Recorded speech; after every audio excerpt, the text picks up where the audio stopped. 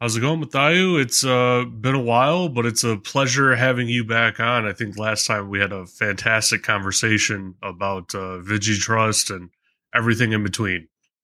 Yeah, nice to see you again, and thanks again for the opportunity to talk to you. Yeah, absolutely. So, what has been going on with VigiTrust and the the advisory board space in the past six to 8 months? Yeah, so we've been super busy this year with the advisory board. As you know, we have more than 800 members, probably 850 members from 32 countries at this stage. And we held an amazing event in Dublin, in Ireland, back in May, over 3 days. We had 120 people who flew over from, I think, about 20 countries at that stage to join us for 3 days of brainstorming, networking, and essentially building friendships and bridges between key stakeholders of the security industry. So, of course, we had CISOs, we had members of the law enforcement, we had academia, independent subject matter experts, and so on. And we really had a great time. I think it was the first big event since COVID. Everybody wanted to be there. Everybody wanted to be part of it. The discussions were amazing, and it was great. I suppose the discussions were, generally speaking, probably overshadowed, I guess, by the situation between Russia and Ukraine, and the geopolitical risks and the impact on supply chain and so on. So we did talk a lot about the impact of Russia invading Ukraine from a cybersecurity perspective, a critical infrastructure protection perspective. And also that led us to discuss, what else is going on in the world that could impact cybersecurity or could impact critical infrastructure. But that's not all we discussed. We had some amazing discussions around diversity and inclusion in cyber, around the evolution of security standards and regulations, primarily PCI 4.0, the Indian Data Protection Bill, PIPL in China. We spoke about building security cultures, and we also talked about the impact of new technology from a consumer perspective. So essentially making their lives easier, but increasing their risk surface. And then the impact of new cybersecurity technology for companies and for governments. So we had a great time, and obviously we collected a lot of information. In fact, we are about to release in a few weeks, just before October, for Awareness Month, the annual VigiTrust Global Advisory Board report that's going to cover all of the key topics that we discussed in Dublin. So it's been super busy. Oh wow, that's very interesting. I got the invite to go, and typically I would go. The only problem was that my wife and I were closing on a house fairly soon, and so it was just like there wasn't enough to go around. And Yeah, but yeah. the next one I really want to go to. I really want to make that happen because I think I mean it's probably one of the most impactful sessions out there, right? Like you're having the top leaders in the industry coming together, talking about what they're seeing at their different teams and whatnot, and their different companies and their specific spaces, and kind of comparing notes and becoming better as a whole. And I think that that's an extremely valuable forum. It's very different from any other security conference that we have, because all the other security conferences tend to go very deep technically, and don't really focus on world events and how they impact security on the ground. And so I think it's very valuable. Yeah, and we hope to be able to host you at one of the events and maybe get you to do a few interviews as well. I think that uh, for me, I always say that the job of a security professional is a very lonely job. If you do your job correctly, nobody knows your name. But if something goes wrong just once, you're public enemy number one within the organization very quickly, and it might stick with you for a few years. And so it's very important to get people to understand that there are other people that have the exact same challenges, and we need to share how things work. Of course, we need to share best practices, but we also need to be, I suppose, mature enough to say, hey, this is what I did in the past and it didn't work for me. I don't want you to make the same mistakes. And that's really what I'm creating is, the real purpose here is to create a community of people that are not afraid to talk about what doesn't work, that are, that say, these are my challenges right now. Does anyone else have the same ones? Because, the likelihood is if somebody in the room has that question in their head, somebody else has the same question. So we need to encourage collaboration. And of course, there are some items that we can't discuss and so on, but we really need to create that community. And I think that I've been in the cyber industry for over 22 years now at this stage. And I've been to probably, I was going to say hundreds of conferences, maybe not hundreds, but definitely a few hundreds. And the challenge is either there's a commercial agenda, it's completely sponsored and overtaken by vendors. And we do need vendors, don't get me wrong. We need the technology and so on. But the vendor-driven events are good if you're looking for new technology, if you're looking to build a relationship with a vendor, which you should, but they're not good for collaboration between the attendees per se. The events where you go to, say, an organization like ISACA, ISSA, IAPP, and ISC Squared, and we're members of. So I'm member of most of them. I speak at their events, and I think they're very high quality events. But sometimes there's a commercial agenda to sell you training or certification. Well, and you need training and certification as well, but there's very few platforms where the unique goal is to foster collaboration. And that's really what we're trying to do.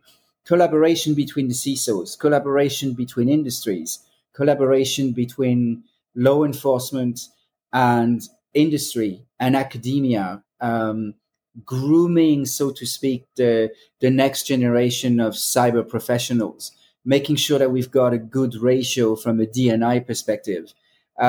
This is really giving back to the community. And there's a great adage in life that if you want to do well, the first thing you need to do is be thankful in the morning for what you have, and then try and help other people. Because when you try and help, it comes back to you tenfold, and you want to help again, and it kind of snowballs into a collaborative kind of process. And I think that the bad guys, they collaborate a lot. It's about time we did the same, Yeah, it's very true. And, I've said it before on the podcast where attackers only need to be right exactly one time. They only need to be right one time, and they can try a million different things, a million different ways to get that one try. But as defenders, you need to be right every single time. And if you're wrong one time, like Congress knows your name. Like you can run into that risk, just like with Equifax. When that happened, no one knew who that CISO was. Maybe their CEO did, maybe the CTO did, but I mean, no one outside of Equifax knew who the CISO of Equifax was. And then this breach happens, whether it's, her fault or not, and everyone knows her name, and it's a crazy situation where, it's difficult. It's difficult being in this field. It's not the easiest field to choose, certainly in IT. I give the joke a lot of the times. When I started, I had hair, but it's very true. Because earlier on in your career in cybersecurity, you're doing things that you won't be able to do, plain and simply, later on in your career, like 80-hour weeks, 100-hour weeks. When you develop in your career, you're kind of more split brain. You're typically doing things for yourself to develop your own skill sets in your own career, as well as doing the things that you need to do for your job. But yeah, it's a very interesting time, I think, to be in security. Yeah, and I think, if you look at basics of psychology, right, and you see there's a dispute between two parties. So let's say it's a couple, they're not getting on and they need support. Or let's say it's a father and son or mother and daughter or whatever. The key basic here is that it's not one party against another. It's the two of us against the problem. And I think that one of the issues that we have in cybersecurity is we're seeing the security and compliance team on one side and the key decision makers, the board, the C-level on the other side. And so they're kind of fighting against each other about the cybersecurity issues that they have, whereas they should be fighting the cybersecurity challenges together. If you get Right. my drift, so it's the two of them against the same problem, and the only way you can do that is by having that collaboration internally and that dialogue in plain English, where we're able as security professionals to explain, hey, did you see what happened in the first half of 2022? Are you aware of the geopolitical risks? Are you aware of supply chain issues? Do you know that it can affect our profits in the end? Do you know that in order to fix that, it's going to take so many man hours? Maybe we need to hire a few more people. But on the other hand, we're going to guarantee that we can continue doing good business, as opposed to going in and saying, everybody's being attacked, we need to do something about it. Well, of course, that's not news for anyone. And it's also not a compelling argument for the board. The board, they need to report to shareholders. They need to create profits. They need to create employment. We need to be able to say, there's something happening right now. There's different bubbles of risks against our ecosystem. Let me explain to you how this can impact the bottom line, how this can impact our growth. And then you can have an informed decision and you'll get a sponsor. So it's a case of making it easier for them to support you. And I think that the challenge, as you said, is that sometimes the discussions are way too technical, right? And we lose people. I must confess that sometimes I go to conferences and the level of technical discussions, like some of the stuff goes way above my head, because it's too.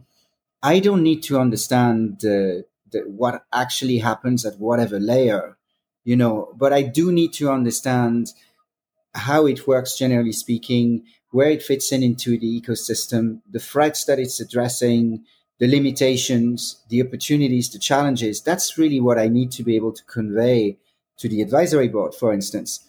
And for those who want a technical session and they want to, as we say in French, like you lift the bonnet and you put your hands in to see how the engine works, well, you can do that, but the board doesn't care about that. You're going to lose them. They're going to say to you, I provide you with the fuel, you make the engine work, and we're losing ourselves sometimes in technology.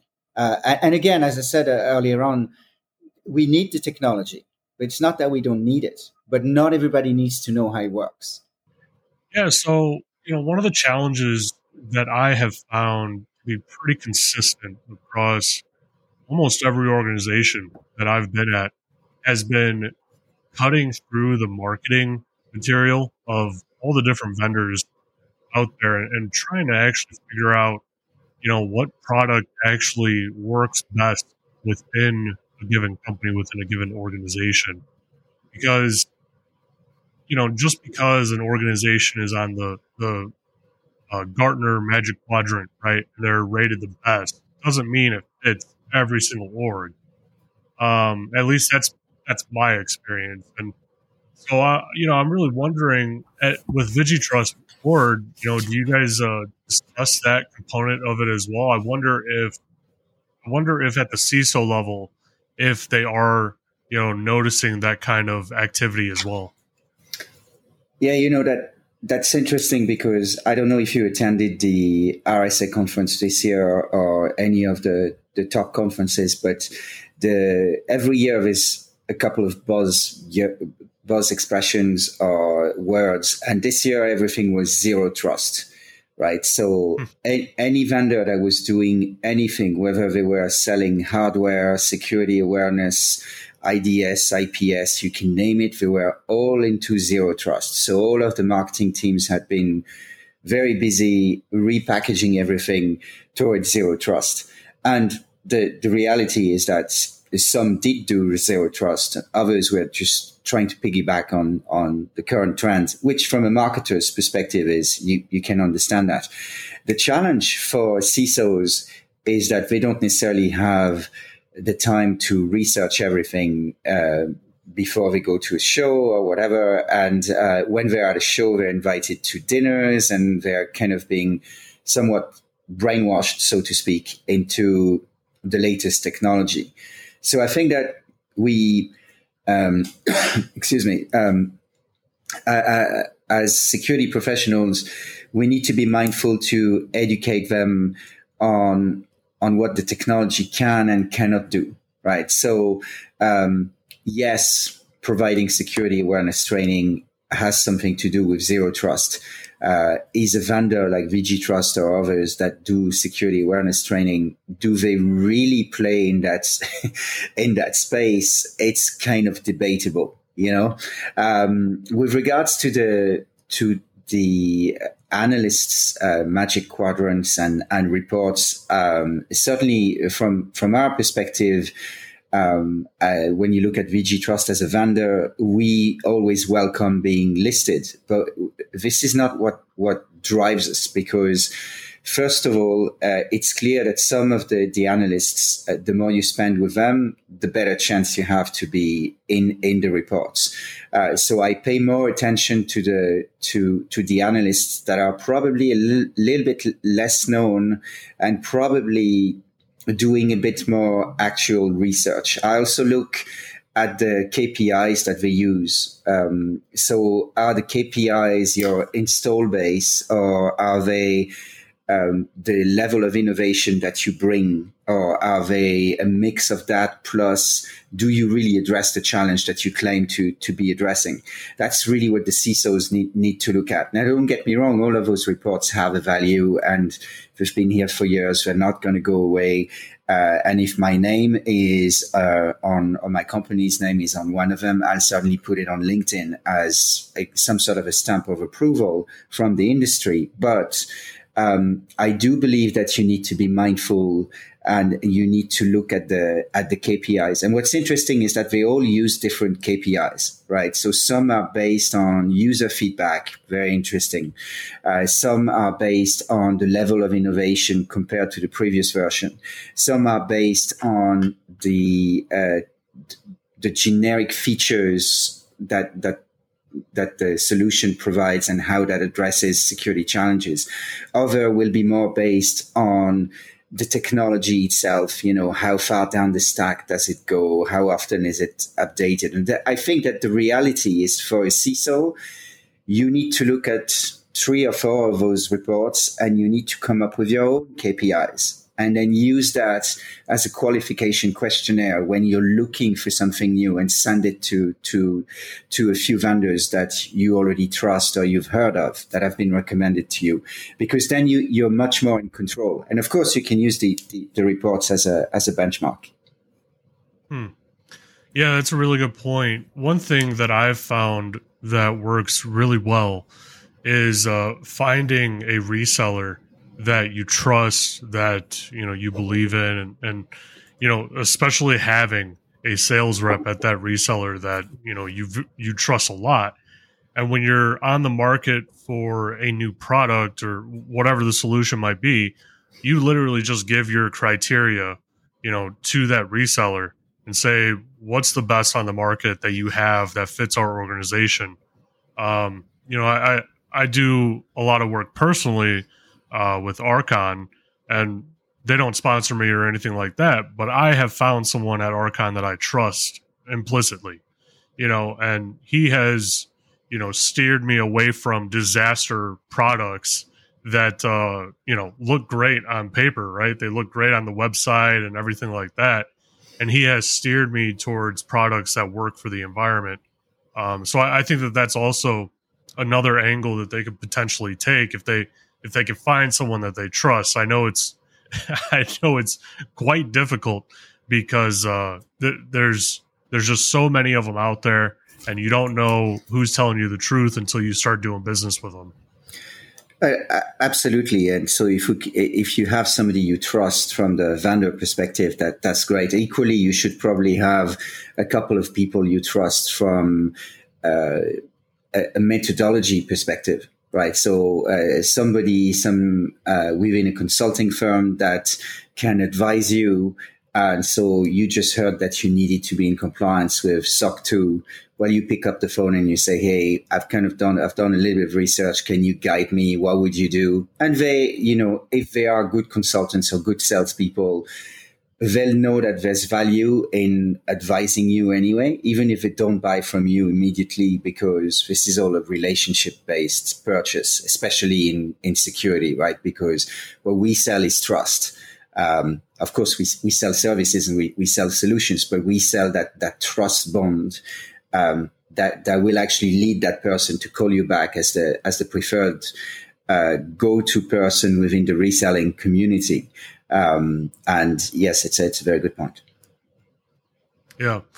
So with VigiTrust, and I you're going to have to forgive me. I don't know if you guys offer this sort of solution, but with world events going on and everything that's going on in China and Russia, Ukraine, all of those places, do you send out like a bulletin to everyone that's a board member on the advisory board at VigiTrust, saying like, hey, this is going on in the world, these are the kind of attacks that we're seeing associated with this, keep an eye out? I feel like that might actually be very valuable, because one, like I can only think of maybe one or two or three organizations that do it, and they're all like government organizations. And so they have their own, ways of presenting that information, right? And they can only share so much. But I feel like it might be valuable because, VigiTrust has so many professionals throughout the industry, throughout the industry of security, but the industry of, every industry, right? And so I think that something like that could be valuable. Is something like that on the roadmap? Does it exist already? Are you looking into that? So what we do is we do briefings, generally speaking, with a keynote speaker that's going to talk for about 10, 15 minutes on the latest threats. And we've had folks from CrowdStrike, we've had folks from IDC, we've had folks from other vendors that come in and say, this is our annual report or our quarterly report, this is what we're seeing. And then we get a panel of folks to discuss what's happening. What we are doing is we're launching our the latest version of our annual VigiTrust Global Advisory Board report in October for Cyber Awareness Month. And right now we do those monthly briefings as well as the yearly report. We are launching a newsletter, which is going to be quarterly with a threat update. The challenge with reporting on threats every 3 months is that by the time you go to printing, some of them have been addressed or there's new ones. But I mean, we're not a CrowdStrike. We're not one of those, attack mitigation companies. So, but we try and get everybody together. And again, I think that if you look at the the kind of knowledge base that a CISO or a risk manager needs to have, they definitely need to look at threat intelligence. Right. I mean, threat intelligence is something that we discussed at the advisory board many times. The real challenge with threat intelligence is if you look at a few of the key vendors, they will always identify the same trends, and then some of them will focus on ransomware, other will focus on keystroke encryption and that kind of stuff.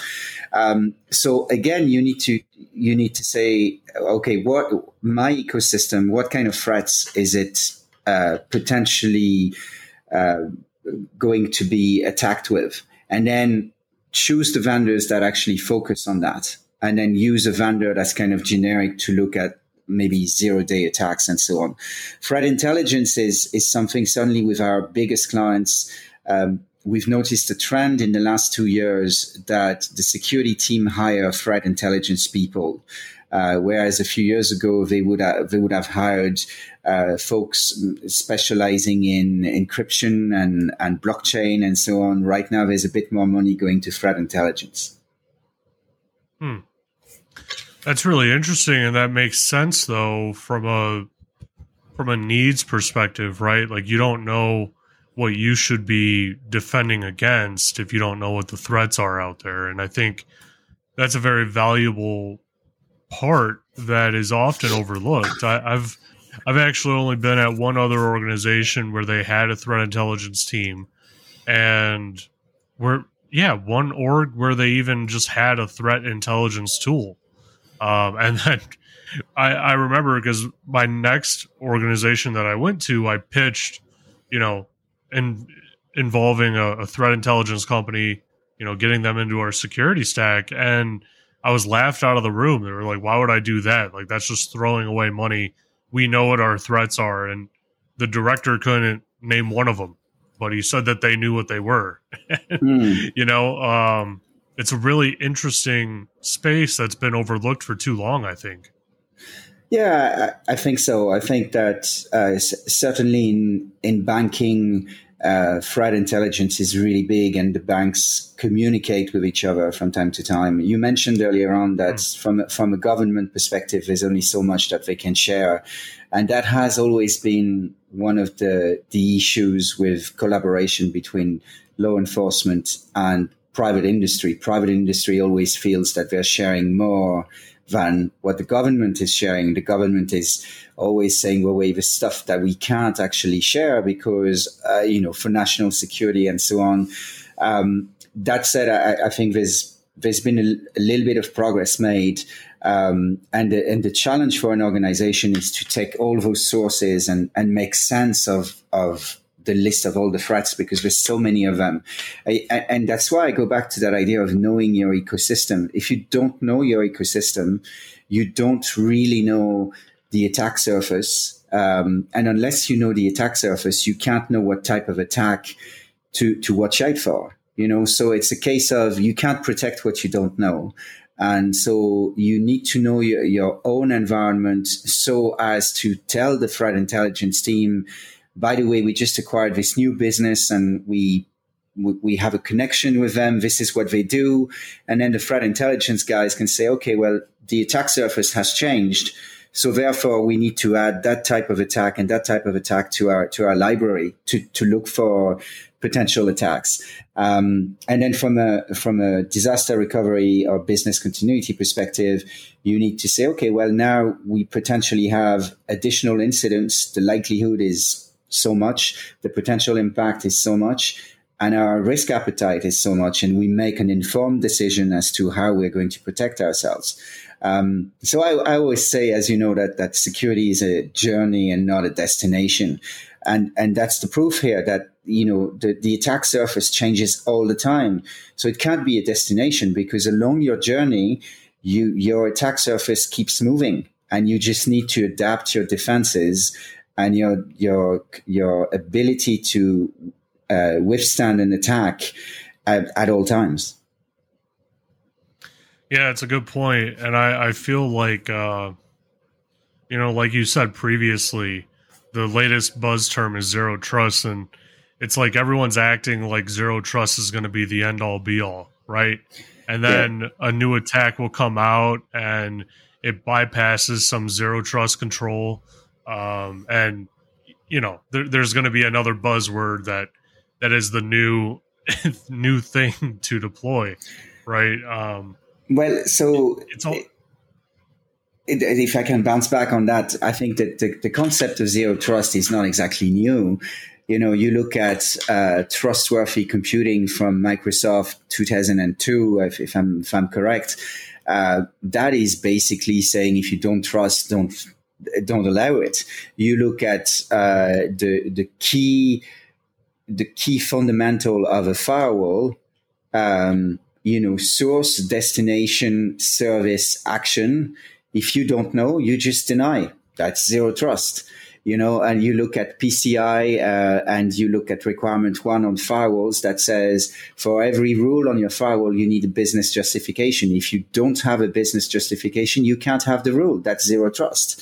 I think what's really interesting about some of the new vendors out there on zero trust is they're basically saying we're going to build some sort of a trust credit system. Whereby we say, hey, if you've been behaving that way and we know where you are, we manage the attack surface within you. If you continue to behave that way and your trust score is going up, it's a little bit like credit score, we'll extend a few more things to you and then we'll monitor that. And as long as you continue working well and there's no problem, we can extend your trust on a needs basis. But at least we have history on your behavior that can allow us to demonstrate that we didn't take that decision to open that new system to you just because you asked. You had to prove yourself first, and I think that's an interesting approach. Yeah, that's a very interesting approach to deploying, a zero trust mentality even throughout the environment. What are some upcoming trends, potentially through the rest of the year or even the beginning of next year that you're seeing that organizations are already adjusting to or preparing to adjust to? Is there anything like that? Yeah, so I had a few very interesting discussions in the last few weeks with CISOs, with legal counsels, COOs, around that concept of UDPR, so Universal Data Protection Regulation, and or UDPF, Universal Data Protection Framework. So when you look at the evolution of data privacy regulation, you see that years ago, you look like 15 years ago in the US, it was always based on the idea that we're not going to tell you how to protect, but we're going to tell you what to do if something goes wrong with data breach notification frameworks and so on. In Europe, it was exactly the opposite. We're not going to tell you what to do if something goes wrong. The market will decide your fate. But we're going to tell you how to protect in the first place. And then you saw some convergence, and the first level of convergence, I believe, was Massachusetts MA201, which really was based on the old data protection directive in the EU.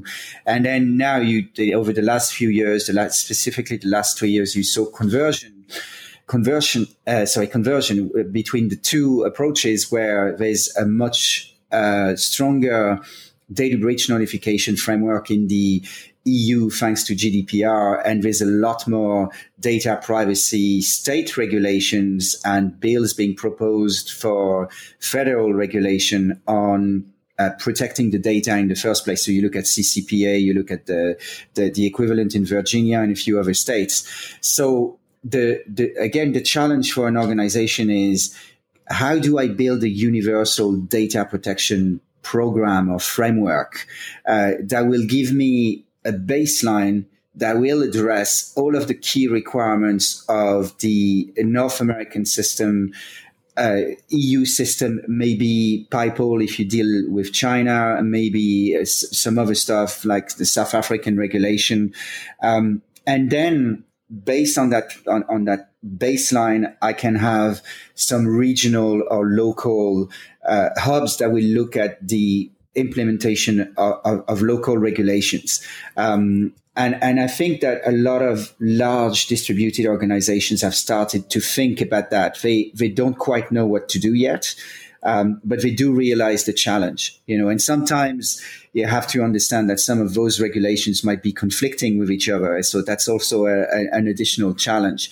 So I think that in the space of offering services around policies and around legal support for those universal data protection frameworks, there's going to be that could potentially become a new buzzword. Certainly, like VG Trust operates in the governance risk compliance, so GRC and integrated risk management, IRM markets. We are seeing organizations come to us and say, hey, can we use the VG1 solution to manage conflicting regulations or regulations that we believe are different, and we have to educate them and say, actually, 80% of all of them are based on the same thing. Let us build your baseline on the system, or in fact, ours is self-service, so they can actually build it themselves. And then you click on PCI, HIPAA, GDPR, and at a click of a button, you can show local regulators or enforcement bodies what's happening. But you, as an organization, know that you're looking at the baseline, because really the baseline is protecting the overall structure of your ecosystem. So that's one of the trends that we're seeing. Yeah. Huh. That is really interesting. So you're saying that your solution basically has it already built in of all the different compliance frameworks, and you can set a baseline for your environment, and you can use those compliance packages, so to speak, like as like a goal for your organization. And as you move towards it, you can monitor your progress and show the auditors your progress. Does the solution also offer up like automatic ways to submit evidence and things like that? So like I could just go to the auditor, run a report, and say, here's everything that you need to know. Give me my certification. Yeah, you can do that. I mean, obviously, it's important to be able to not only upload evidence, but link evidence to different control points, different assets, different regulations or frameworks. If I had one piece of advice to give anyone in the market for GRC or IRM, is that whether they use us or some of our esteemed competitors, they need to choose a solution that is multidimensional. And what I mean by multidimensional is that it allows them to build their own baseline on their own without consultants, or with the help of consultants, but without having to customize the software. The solution needs to be able to map to their ecosystem. The second thing is that they need to be able to address compliance and security from different angles, either starting from an asset. So you start by uploading your asset inventory, or you actually perform the asset inventory on the tool, in our case, if you want to do so. And you work from the asset up, and then the solution would say, hey, that asset is a point of sale system, so you need to comply with PCI. Alternatively, what you can do is use the same solution to say, I'm starting from PCI and all of the controls of the 12 high-level requirements of PCI, and then I drill down to the assets. But at the end of the day, what you want is a solution that allows you to say, tell me all of my network assets that are part of my ecosystem in South America, where I'm in compliance with local regulations, but not by the end of this month. That have been managed by Mathieu and approved by Joseph. That's really where you want to go, right? Because it's a tool that allows you to essentially govern what's happening from a regulation and a compliance perspective. Compliance is, you can be compliant at the time when you submit your compliance documents. By the time you get the stamp of approval, you're probably out of compliance. So the other thing to look for in a solution is a solution that will allow you to manage the recurring tasks of staying compliant. and there are daily tasks, weekly tasks, monthly, quarterly, yearly, and then once-off tasks. I think PCI defined those tasks really, really well. In fact, Verizon had published a very good document a few years ago around the number of tasks to remain compliant with PCI if you were in scope for the self-assessment questionnaire D, which is the most onerous one. And they were saying this just north of 2,700 tasks to complete every year. So what you want is a solution that'll be able to tell you, hey, you want to check your compliance with HIPAA. We've got a HIPAA standard here, and we know all of the tasks that need to be completed on a daily, weekly, monthly, quarterly, yearly basis in order to check that you haven't fallen out of compliance or to take corrective action if you have.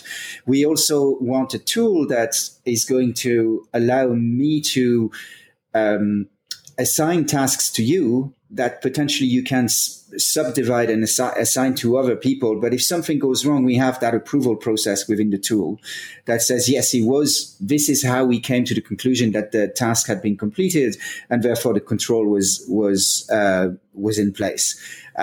So there's all those different things that you need to keep in mind when you choose a solution. But at the end of the day, the solution automates most of it and allows you to put in place that universal data protection framework or program, whichever way you want to call it. And it sounds like it fits pretty well to any team size, really. And that's something that I've been running into where, solutions will be fantastic solutions if you have 8 people on your team and you can devote 50% of the resources to this solution to kind of get it up and running and utilize it, right?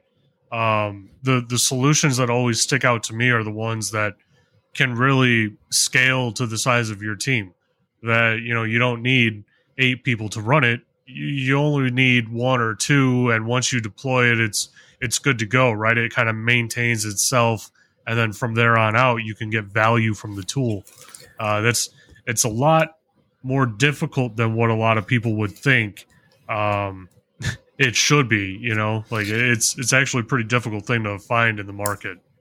Yeah, and we pride ourselves in providing a solution that is as self-service as we can, as easy to navigate. Our onboarding process is a 2-hour session.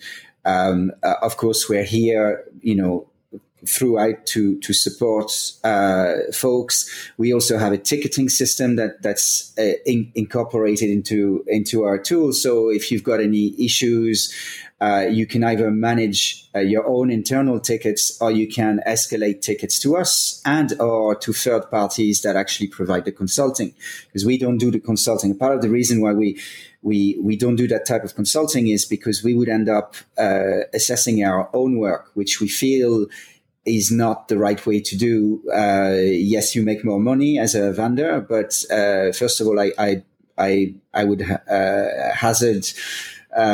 I would say that it's slightly unethical, but also it doesn't really add the value that it's supposed to add, and so I think that you need to work with people that can guide you to the consulting firms that will create a simple, cost-effective, continuous program for you.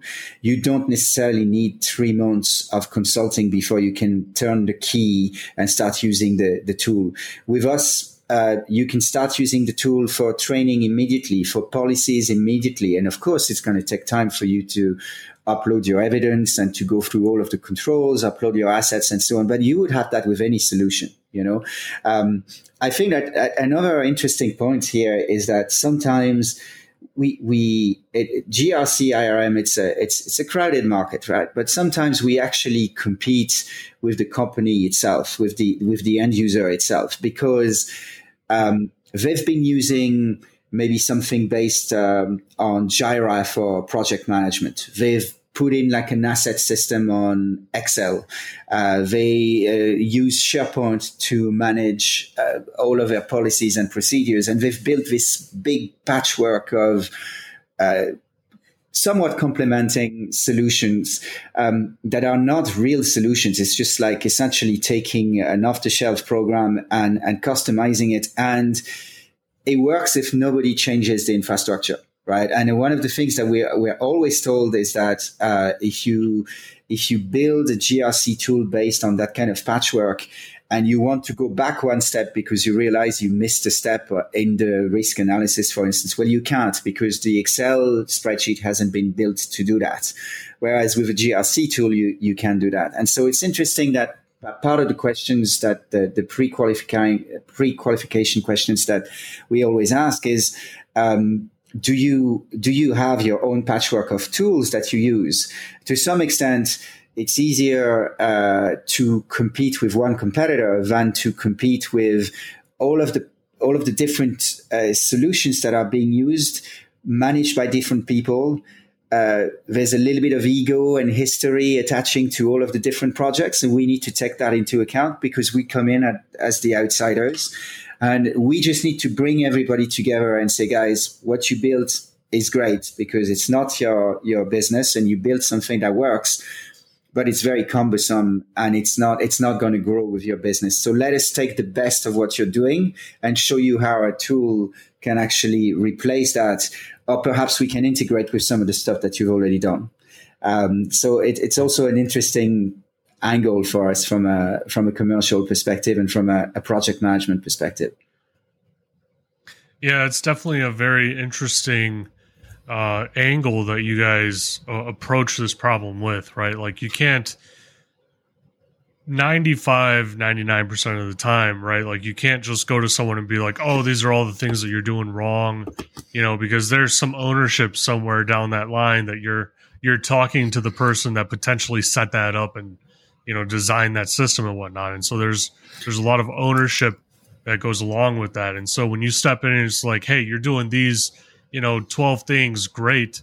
Let's show you how this solution can come in and help you do more things better than how you're already doing these 12 things, great. Yeah, and so let's build on all the research work you've done, all the mapping that you've done, and try and simplify what you're doing so that you can use your time to do other stuff, like threat intelligence, for instance. Right. Yeah, that's a good point. It becomes very hard to focus on the other areas of security when you don't even know where you stand compliance-wise. That's a huge thing. Yeah, and sometimes we just can't see the wood for the trees, because they're just like so into I have a deadline for my PCI compliance, or the regulator is coming next month and we know we have to be ready. And you kind of lose sight of the more strategic approach towards security and you become extremely tactical. And there are times where you need to do that. I mean, if the regulator was nice enough to tell you when they're coming as opposed to barging in, the least you can do is be prepared for them, But on the other hand, you don't want to drop the ball for other stuff, and we see this. It's another interesting element is with M&A. So when organizations either grow or shrink, they tend to drop the ball with regards to security and compliance because it's all about getting the deal across. And you'd be surprised how many hacking groups are actually actively looking at the market, seeing who's up for sale, who's actually growing. And they focus on those companies because they know that 9 times out of 10, they're going to drop their guard with regards to compliance and security. Yeah, that's very true. That's a good way of looking at it too, I think. I've been at a few companies where they've done a lot of mergers and acquisitions, and one company that that was their main way of growing and expanding as a company was through mergers and acquisitions. And that company had the process nailed down pretty well. They involved security right from the very start of starting to talk to that company about merging or acquiring them. And security, we had a whole team in security that did just complete audits of, this other company to see okay, this matches with our security stack, or they're lacking in this area, or this is something that we're going to have to buy day one when we buy them. All these different things. And then there's the other side of that coin, right? Where the other companies they'll buy another company or do a merger or whatnot, and they won't do any of that work until the auditor comes around and they're like, how did you fall out of compliance this severely? And it's kind of like a shock to them because they just took that other company's word or whatever they were asking them, right? Like saying like, hey, do you encrypt your data? Do you store your data, within this same country and things like that, right? I wonder if it could be, as the VigiTrust product grows, I wonder if it would be beneficial for, as more and more companies use it to, like, say I'm getting bought out by you. If I just provide you a report like, hey, this is the current, security posture of our environment, and do with it what you will, that would probably make sense to get around some of that. Yeah, I mean, our growth strategy is really through partnerships and through working with other vendors, right? So first of all, we've got open APIs that allow us to take feeds from third-party solutions, asset inventory, point-of-sale devices, data discovery tools, and so on. We also have great partnerships with InfoSec security companies who actually use the tool to perform their assessments and to essentially own the security on behalf of a third party. And of late, we've done a lot of work with managed security service providers who want to extend their ability to offer services to the end users. Of course, there's opportunities for M&A, right? Because it's a very active market. And so there's not a day that goes by that some company would knock at the door and say, hey, you look interesting. You've got something special here. And whilst it's very flattering, it's not always necessarily the right fit. But equally, we are looking at who else is on the market to add value to what we do. At the end of the day, our roots are in security assessments. So we believe that we have a fair understanding of the pains and challenges that the security people go through. And what we want to do is we want to build a solution and access to services, whether we provide them directly, which is really not our strategy right now, or whether we subcontract them or we offload them to trusted third parties. And we want the overall result to make life simpler for security people so they have more time to think strategically, to talk to the board, to make the board their ally, and to really build that universal program I was talking about earlier on. So it's a very interesting journey. And of course, in the next few months, in the next few years, there's going to be new attack vectors, there's going to be new groups attacking, and there's going to be new regulations. So you need to when you build solutions, you need to build them with an architecture that allows you to address the changes in the market. You can't really build a solution just for PCI 4.0. You have to build a solution for PCI 4.0, bearing in mind at some stage there's going to be 4.1, 4.2, 4.3, 5, 6, 7, and that maybe one day PCI will be mandatory in some countries, not mandatory in others, incorporated in another solution or another regulation. So you need to be able to offer something that's going to grow, right? So that's probably another piece of advice, that unless you're in a very, very niche market where you know that the industry is extremely stable and there's rarely any new regulation, don't invest in a point solution that only addresses that market, because it's not going to grow with you, right? So you're going to end up having to make that investment time and time again. And it's not very strategic. It's super tactical, actually. So with everything going on in the world, and I know that we spoke, earlier in the year, actually closer the whole Russia-Ukraine thing when it kicked off. Have you seen since then new attack vectors come up that you haven't seen before that you're potentially mapping in your solution somehow to help companies? I just out of curiosity. So we again, as part of our advisory board, we have folks from, say, CrowdStrike that provide excellent threat intel and information. What we are seeing, though, from our customer base and from the advisory board is a lot more ransomware attacks coming from Russia into the West. We are also seeing a lot of attacks on supply chain and the vendor risk management cycle. And so if I haven't told you about that, I being French, I love mustard. So mustard is one of the things that, you would associate with France, with wine and cheese and that type, and the Eiffel Tower and things like that. The reason why I've been talking about mustard a lot in the last few months is that since the invasion of Ukraine by Russia, there's been I never realized that, but some of the ingredients in French mustard appears to be coming from grain that you can only find in Ukraine.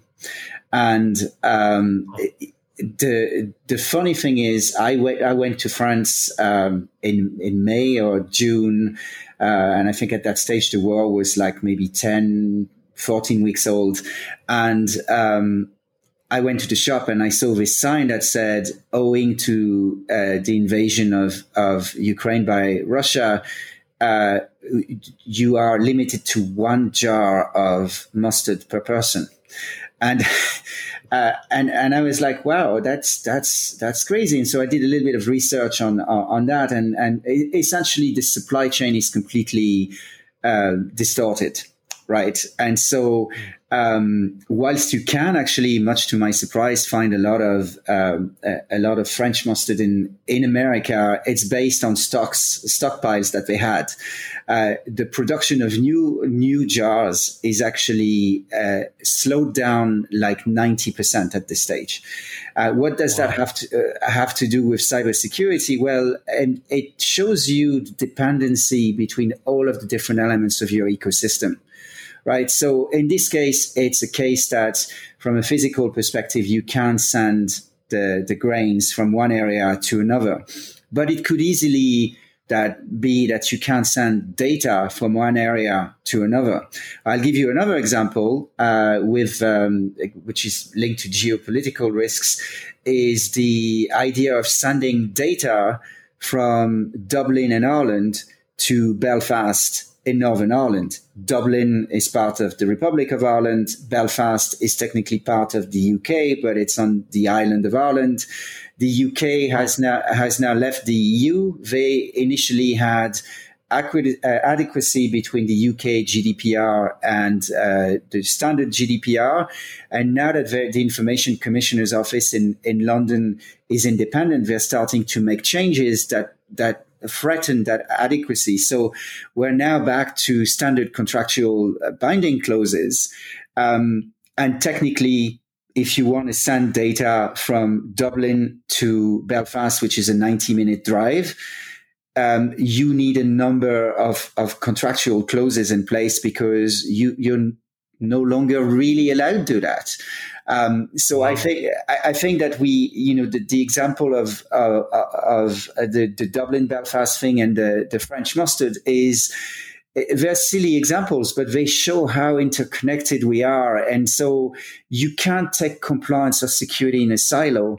You have to look at the impact on your overall ecosystem and how you work, if you know what I mean.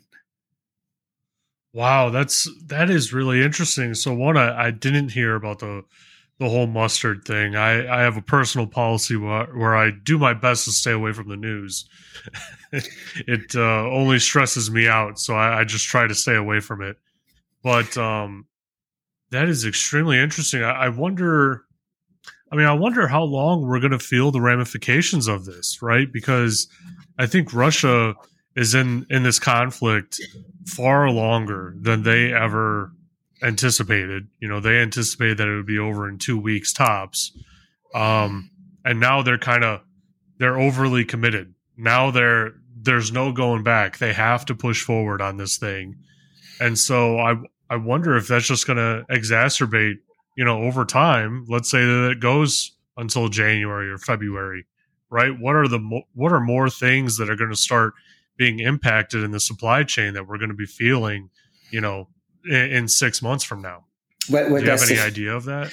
Well, that's the thing. I'm no military expert, so right. I can't say. But what I can see is that between now and the end of the year, there's going to be more issues with supply chain. There's going to be more flows that are going to be disrupted, and they're going to be physical flows and data flows. And so you look at organizations that had maybe a subsidiary or a franchisee in Russia.